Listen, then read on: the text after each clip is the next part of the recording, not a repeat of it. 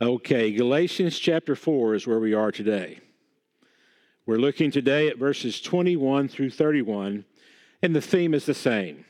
Couple different wrinkles, I think, that are helpful to us today in this passage. But Paul is struggling with the Galatians that believed in Jesus, experienced Jesus, but yet they've turned back to the law.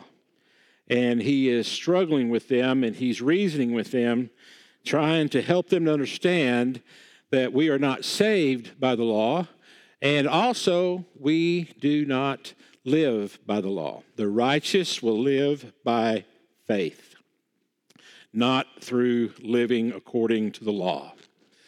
If we live according to the law, we will experience a great deal of difficulty, lack of power, and lack of joy. There's no joy in following all the rules. And rules without relationship breed rebellion. And there's a lot of comparison that we've got to do living up to the law. There's a lot of problems with those who define what the law is and what the penalty might be and those kind of things. So let's see what we can learn from today's passage. Verse 21, "Tell me, you who desire to be under the law, do you not listen to the law?" Those of you that are set in your ways, that you want to live by the law, you want to live by the old way, do you know what the law says? Now, from our frame of reference, the application could be definitely this: do you really understand what the Bible says? Isn't it amazing how many things are said that the Bible says that the Bible didn't say? And people believe in these things, and some of these things become a whole cult. They become a whole, group of believers believing these things, and it can cause harms. We do know that in the Garden of Eden, Adam and Eve, the fruit was not an apple. It wasn't an apple. It could have been an apple, but it wasn't an apple. It didn't say what kind of fruit it was. It just said the fruit that will give knowledge. So we know that, right? The Bible doesn't say that godliness is next to cleanliness, or cleanliness is godliness. And so, kids, if you keep your room clean, then you're going to have a godly life. It doesn't say that. Moms and dads say that. Now, what you need to be paying attention to, if your mom and dad say, clean your room, that's why you clean your room.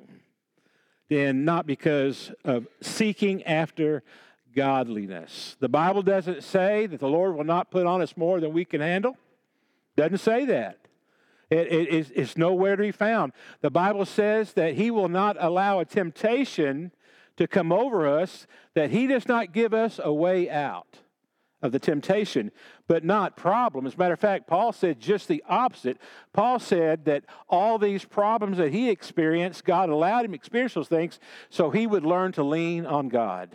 So there's a lot of things. The Bible doesn't tell us that we've got to be baptized to be saved, but people believe you got to be baptized. The Bible never does say that when you are baptized, that it has to be with the person saying, in the name of the Father and the Son and the Holy Spirit. And if you don't say Father, Son, and Holy Spirit in the baptism experience, it wasn't true baptism, and you're not saved. Now, when we baptize people, not because of people's beliefs wrongly in that, but we do say we baptize you in the name of the Father, Son, and Holy Spirit, because Matthew 28 says, go into all the world, make disciples, baptizing them in the name of the Father, Son, and Holy Spirit. That's why we do that. But the Bible does not say that unless that baptizer says over you, Father, Son, and Holy Spirit, the baptism doesn't count.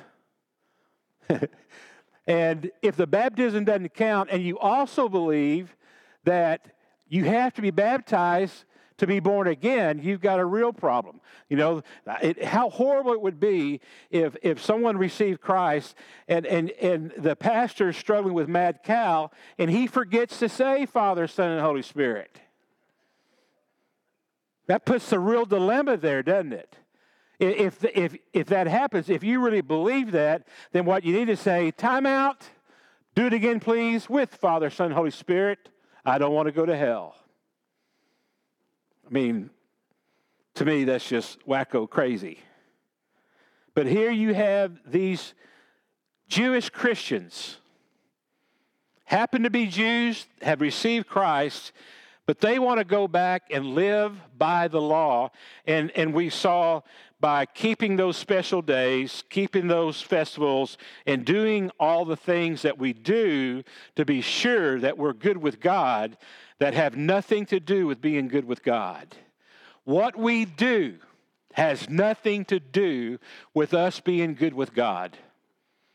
We should go to church. We should be obedient to the things, obviously. We should have a morality about us, absolutely. But none of that is so that we're in good standing with God. None of that is. We're in good standing with God through faith alone in Jesus Christ. Through faith alone, we receive the forgiveness of our sins. Through faith alone, we have a changed heart. Through faith alone, we are covered with the blood of Christ. Not by what we do, but by what He has done for us. And so He questions their Bible knowledge. You guys who want to live according to the law, do you even know what the law says? Take a look at it. That's what He's saying to them. Are you sure you know what the Scripture says about what you're believing? Good thing for us to do. Verse 22 and 23. For it is written that Abraham had 2 sons, one by a slave woman and one by a free woman. But the son of the slave woman was born according to the flesh, while the son of the free woman was born through promise. Whew. So, there are 2 religions. There are 2 religions in the world. You say, no, I've Wikipedia'd it. There's hundreds of religions. No, there are 2 religions in the world. Did you know that? There is the religion of human attempt. There is a religion of human effort. And there is the religion of God's work, God's provision for us. 2 religions, that's it. You have religion that's based on salvation through faith alone in Jesus Christ and all the others. You have the religion that believes that the promise that God made to Abraham and Sarah and would go down through Isaac and then Jacob and then the rest of the kinfolk, that through their family tree, all the world will be blessed because the Messiah would come through those folks. And we have all those things take place. You got Boaz in the mix. You've got all that kind of taking place. And you end up with David, and then down the road you go, and you end up with Joseph and Mary and the birth of Jesus. That's God's plan. That's what God designed. That's what He wants. And that's one religion. And every other aspect that we have out there today is all lumped in to human effort. And that's exactly what Paul is telling the Galatian people here right now. He said, Abraham had 2 sons, one born by a slave woman, Hagar, and one born by a free woman, Sarah. Now, he uses the terms slave and free. It's not a question of character, because you'd be really hard-pressed to say that the promise was transferred through character and not choice. Because if you hold up Hagar and Sarah and compare them, I'm not sure at Genesis 21 and Genesis 16 that Sarah was a better person than Hagar.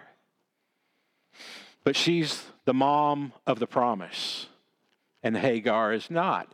So you see, God's choice is beyond, above, superior to character in this regard. And if you go through the family line, the genealogy in Scripture, man, it's alarming and comforting. It's alarming of what you see in the family line of the Savior of the world, but it's also comforting when you see that. I mean, there's some real problems with the Brewer clan. There's some people who have lived in this Brewer, from Jesse Brewer from 1904. Tree falls on him when he was trying to clear off land. And to Eugene, my grandpa, and even Jesse's dad, all in there. There's some real corrupt people in the Brewer clan. There are whole tribes of them that you just go, let's don't hear about that. Let's don't hear about that. And that's the same in the family line of God. So character is not the key here. Choice and will is the key here. What God has given us, regardless of the people that were part of his plan, ought to really encourage you today. There's only two religions in the world: human attempt and what God has done. Flesh and spirit. And so the question that we need to ask ourselves here is my salvation, what I believe is my salvation, what I'm holding to in my salvation, is it through human effort, or have I been born of the Spirit? That's what we need to be asking ourselves, and that's what Paul is trying to get these Galatian people to understand. They need to question this. They need to evaluate this. Are they relying on human effort all over again for their salvation, or have they been born again by the Spirit? So that's where he's getting here. That's what he's building up. He goes a little further now in verse 24. Now this may be interpreted allegorically. Okay? So he's going to tell this story to help them see the principle from drawing the illustration from Hagar and Sarah. Now, this may be interpreted allegorically. These women are two covenants. One is from Mount Sinai, bearing children for slavery. She is Hagar. Hagar was an Egyptian. Hagar was a young lady that was Abraham, Sarah's servant, slave. She worked for the family, not part of the promise. Okay? Not part of the promise. She had her virtues. God did not mistreat her. God, matter of fact, cared for her, even though she was not part of the promise. That's something to keep in mind. That's what the Bible tells us in Genesis 21 for sure. We see that. One is from Mount Sinai, bearing children for slavery. She is Hagar. Now, Hagar is Mount Sinai in Arabia. She corresponds to the present Jerusalem, for she is in slavery with her children. Okay? Then verse 26. But the Jerusalem above is free, and she is our mother.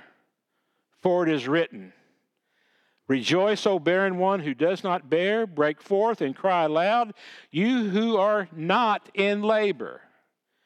For the children of the desolate one will be more, and than those of the one who has a husband. So, Sarah is the free woman, and Hagar is the slave woman. That's God's choice. Not character, God's choice. Our salvation has got to be approached. What is God's choice? What does the Scripture actually say about how salvation comes to people? God's choice, God's design in the matter. Then we look in verse 28, and we'll go a little deeper here with Sarah and Hagar. Now you brothers, like Isaac, are children of promise. So, just as at that time, he who was born according to the flesh persecuted him who was born according to the Spirit, so also it is now. But what does the Scripture say? Cast out the slave woman and her son. For the son of the slave woman shall not inherit with the son of the free woman. So, brothers, we are not children of the slave, but of the free woman. And so you got to live out who you are. We are not of the slave woman. We are of the free woman. So here's what goes down. Abraham has promised that he will be the father of a great nation. They're old when that promise is made to them. Sarah is old, and Abraham is old. And the older you get, right, it's hard to have children. It's impossible to have children when you get past a certain age, right? So here at 84, 86 years of age, Abraham doesn't see the promise being fulfilled. Sarah doesn't see the promise being fulfilled. Sarah, obviously, because the promise has not been fulfilled yet. They have not had a child. She's discouraged. She's broken. She's impatient. And so Sarah one day is looking at Hagar, and she comes up with what she believes is this brilliant idea. Abraham can have relations with Hagar, and they'll have a child, and at least Abraham will have an offspring. And so it's human effort, it's human attempt to fulfill the promise. Abraham agrees. Doesn't say he fought it at all. It doesn't say he was reluctant in the situation. I think Abraham knew exactly what was going on. And so I reckon that Abraham was as full as the disappointment, as full as the embarrassment, and as full as the impatience that Sarah was. You know, they probably talked about the promise. When's the promise going to happen? When's it going to take place? Every year that goes by, we get older. And every year that goes by, there's no way we can see through this, that we can have a child. How are we going to be this great nation? How are we going to bless the world if we can't have a kid? And so Sarah goes, sounds like we need to take matters into our own hands. That's where all the religions happen. Sounds like we need to take matters into our own hands. We sure need to give some explanation for life and death. Take matters into our own hands. We sure need to help people engage with spiritual matters. Take matters into their own hands. You know, there's a real smart man on top of the mountain over there in Nepal, the Dalai Lama. Let's go over there and learn from him. Buddha, man, you know, he was a troubled soul. He went around trying to make sense of life. He discovered that he felt better when he suffered because he was born with a silver spoon in his mouth. He was a trust fund kid, and he'd go around and see the suffering of people. And so he felt better about himself when he came up with this spiritualizing that says that it's okay to suffer. People should suffer. And if you suffer, then you'll be in touch with yourself more. And so that's good. And so no real answers there. And he traveled around and he said, you know, what I really think the meaning of life is that if you'll just, at the end of the day, do more good than bad, then you will experience nirvana. Right? You'll experience a peace, and you'll be okay. That's the very best he could come up with. And it caught on. What's the meaning of life? Well, Buddha said, just do more good than bad. You'll be okay. There's no true forgiveness. It's by being a better person than most around you. If you'll just give some rice to the monks in the morning, and if you just, if you hurt a few people, try to help a few people more the next day, and just try to find balance. Well, that's human effort. And all these religions that are based on human effort, it's denying what God actually said. You got to be baptized. This is the only true church. Unless you were saved in this church, then you're not truly saved, right? We are the church of the new revelation.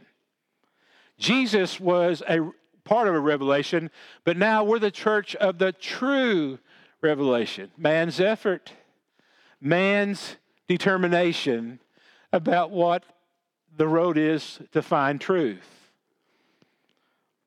And so Abraham and Sarah here, they take matters into their own hands. And they began that whole other religion. Unknowing to them. That's that heart of it. That's what that's like. And so they take matters in their own hands. Abraham has relations with Hagar. And 14 years before Isaac is born to Sarah, they have Ishmael. 14 years in there. Oh, the conflict between Sarah and Hagar. Can you imagine being in Sarah's shoes? I mean, it's her fault, isn't it? It's her fault that the promise has not come through her and through Abraham and through that promise. It's her. Can you imagine the self-esteem issue that she had to face? Every time she saw Hagar, she just couldn't. That she steamed over that. Matter of fact, she had enough, and she told Hagar and Ishmael to go away. And God met them out there and said, what's going on here? And there's conversation between Hagar and God, and she's hiding Ishmael over under a bush, and they're trying to find some water, and God gives them water, and God takes care of them, and God says, go back and do what Sarah says to do. Go on back. He cared for her. He didn't, because she wasn't part of the promise, God just didn't say, get away, you're no good. He cared about her. He knew that the conflict that they were going through was not Hagar's fault. It was Sarah's fault. But she's not part of the promise. And so, Ishmael's in the world, right? Ishmael's in the world. 14 years later, Ishmael's 14-year-old, Isaac is born. He's the child of the promise. You've heard the God of Abraham, Isaac, and Jacob. That's what you hear. He's the child of the promise. Oh, the conflict intensifies. And one of the lessons of the story of Abraham, Sarah, Hagar, Isaac, and Ishmael is this. When people become impatient with the promise and take matters into their own hands, life becomes complicated for lots of people.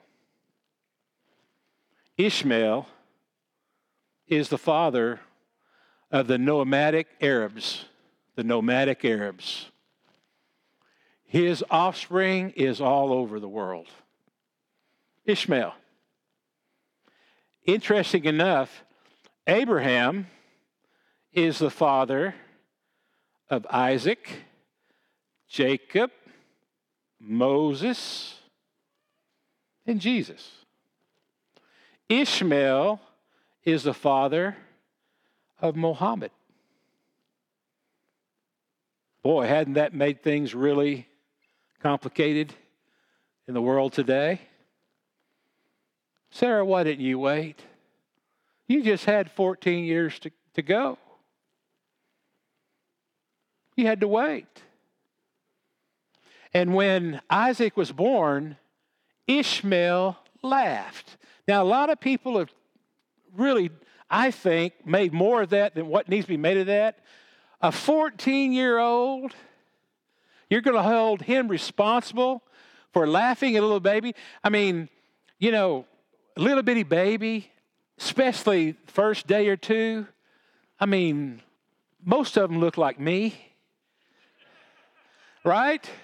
Smashed head, very little hair, baby hair like right there. You know, I'm always thinking when a barber does my hair, can you really charge me for this? That's what I think.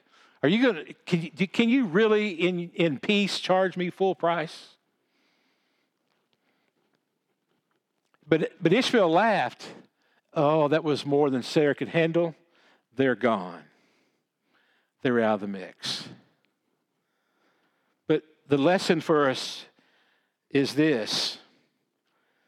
The promise was through Isaac. The promise was through Abraham. And that promise was through Jesus.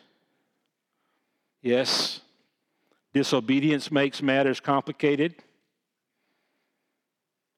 Disobedience makes things difficult. And disobedience of Sarah and Abraham caused them some real turmoil.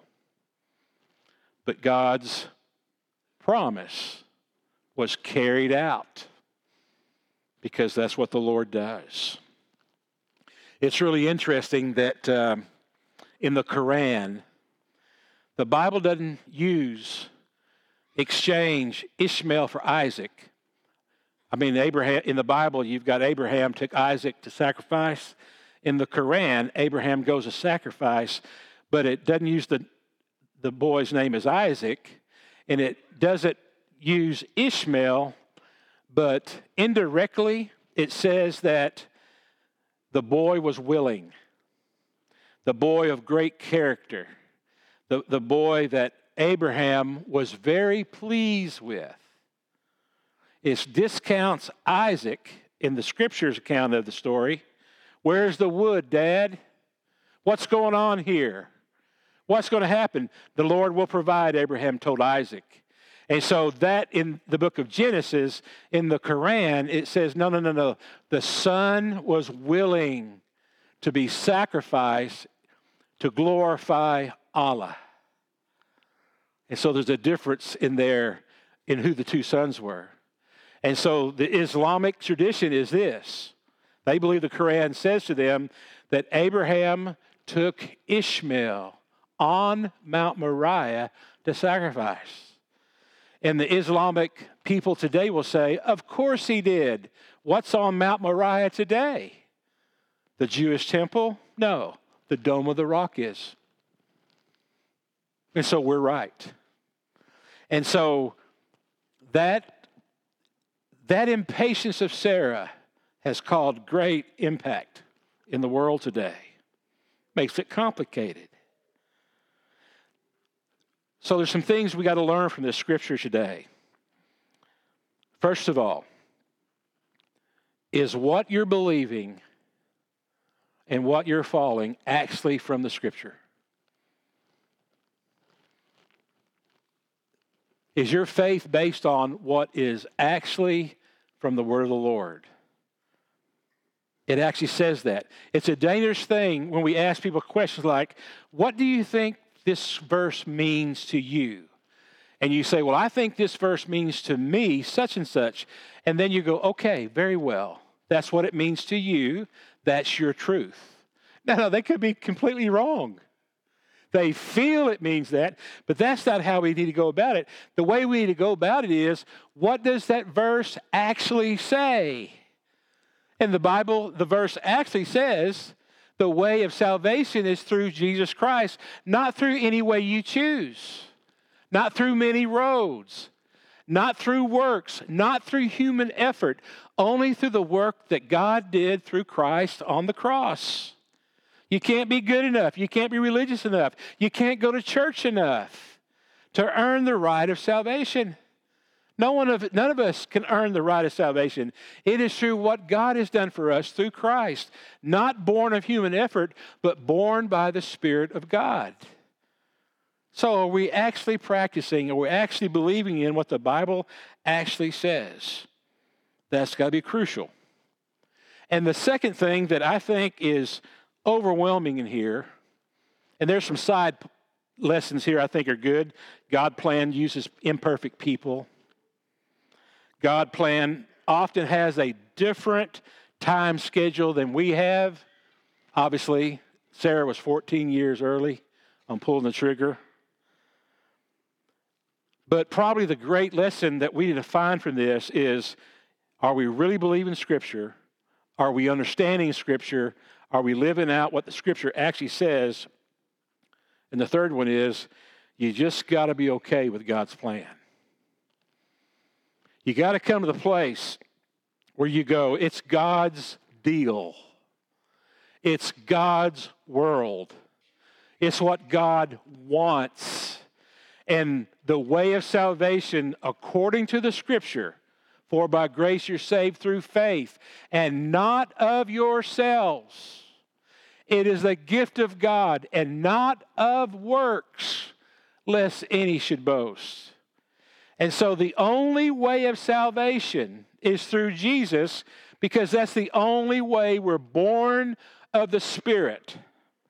And every other way is being born through human effort. You know, a lot of times at camp, like we're having today, they're going to have an invitation, and a lot of kids are going to go forward because their friends do. We have to deal with that. We got to know whether or not they were committing themselves to Christ by faith alone, right? Many people get baptized because it would just make mom and dad happy. A lot of kids, a lot of teenagers do that. Peer pressure, or say, for Mother's Day, Grandma's going to be here, Aunt Susie's going to be here. Wouldn't it really be nice if you'd be baptized? And the kid goes, yeah, I'll please you. Yeah, I kind of want to get up there and see what that water's like. Human effort. Not born of the Spirit, going through the motions to please other people. That's human effort, right? And so you need to ask yourself the question, was I born by the Spirit, or am I just about human effort? I realized there were things in my life that I need to change, and I will it. It's discipline. It's mind control. It's me doing better than I've done. It's just me just reaching down by the bootstraps and pulling on out and just doing everything I can do to be a decent human being, to culturally to fit into that church thing. Learn to sing at the right time, learn to be a part, learn the language, the lingo, and all those kind of things, but not been born of the Spirit. Not born of the Spirit. It's God's choice. It's what God wants. That's what we've got to come to. May the Spirit speak to you. May you know for sure about your salvation. May you know for sure. May you know for sure that you've been born by the Spirit and not by human effort. Born to be right with God through what He's done for you, not to please other people. And one way you know is, as time goes on, you realize that you live to please Him far more than you ever did. And you can see the presence of the Lord in your life. The evidence is there. So we need to be okay with what God has established. Father, help us to live for you, to grow in you. Help us, Lord, to understand what these scriptures say to the Galatian people, and help us to apply those things. In Jesus' name, amen. Ushers, please come forward.